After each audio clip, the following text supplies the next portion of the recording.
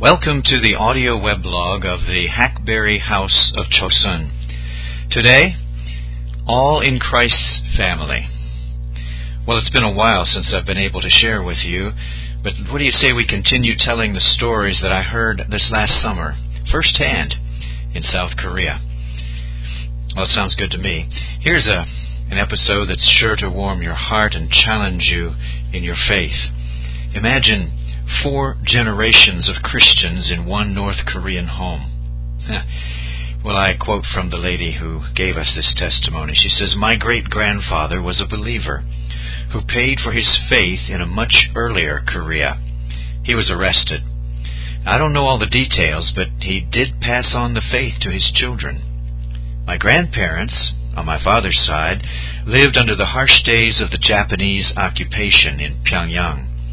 Grandpa died early, but his wife, who knew the Lord, passed that knowledge on to her 6 children. Yes, times were tough, but it was still legal to share Christian faith with your children in those days. After the Japanese left and the communists took over, she continued to tell them Bible stories, albeit secretly. She actually had a worship service in her home. Herself, another relative, and of course, the 6 children. A fairly large congregation compared to North Korean groups today. On my mother's side, my grandfather, also a Pyongyang resident, was asked to do something on his job that he would not conscientiously do.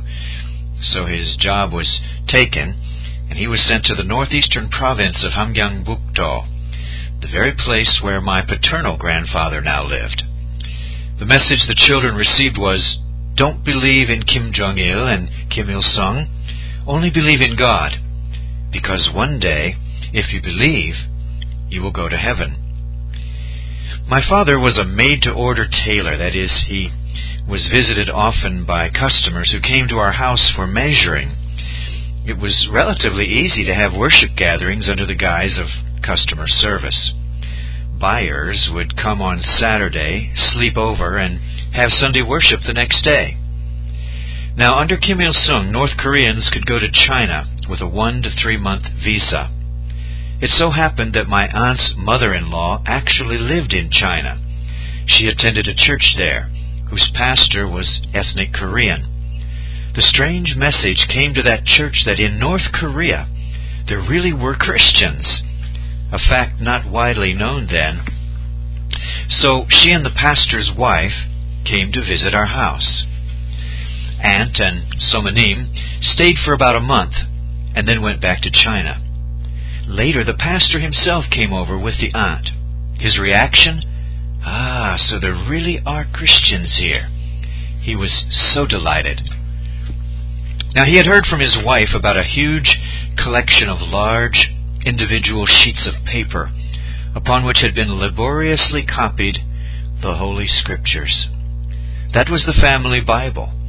And when necessity demanded, it could be very hard to hide. He was very touched by all this and brought with him a Bible, a small Bible. When my father was caught later, that Bible was found, yes, and he and the other several worshippers were arrested in the mid-1990s.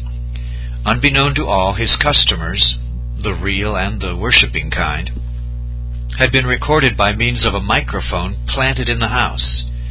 Beyond that, it seemed strange to the secret police that certain people had tailoring needs at the same time every week. Grandmother passed away 2 weeks later from the trauma of all of this. Excuse me. Then it was that we found that Korean Chinese pastor was looking for us. It happened in this way. Some North Korean refugees came to his church in China. Kim Il-sung had died. The situation in North Korea was deteriorating. "We came here because we're hungry," they said. "Where are you from?" he asked. They answered, and the pastor gave the refugees some money with the instruction, "I know some people in that city. Do you know this family? I heard that a bunch of people got arrested for spying. If you see them, have them contact me." Some of the refugees came to stay, but when he found people who were going back, he sent them to her house with a cell phone and the invitation to call. When they showed up at my house, I denied any knowledge of the pastor and also denied that I needed any assistance. I didn't want to implicate myself in any way. My area was under surveillance constantly. I thought these people were spies. But this happened several times.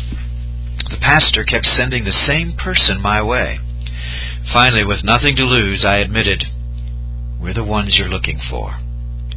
I took the cell phone and headed for the top of a mountain. The signal doesn't work any lower, and a phone meeting took place up there.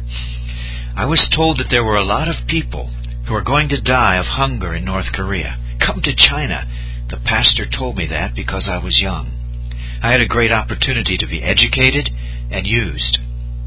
And so, my sister and I did indeed leave for that land, with Mom's blessing. We stayed in the pastor's house 3 months and then headed for South Korea, via the typical long route that people use. Then later, my mother and brother came also. But my sister, well, we don't know. When crossing the Mongolian border, she was caught and sent back to North Korea. I had waited for my mom and brother 3 years. I was hoping my sister would come along with them, but she didn't.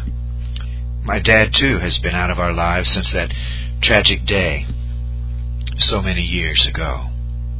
And the story ends here abruptly. No happy ending. Though happier than some, I imagine. She still has some family around her, and she glows with the Lord who is in her. She's in Seoul. She'll make it, but it won't be easy. Your prayers will make such a big difference in her life. Really. Pray for this young lady. You don't need to know her name. God knows her name. You know her situation. Thank you for listening. For a written copy of what you've just heard, go to my homepage here at Sermon Audio. From the main page, just type in Chosun or Hackberry at the top where it says Find. Click on the link that comes up and then click on Weblog.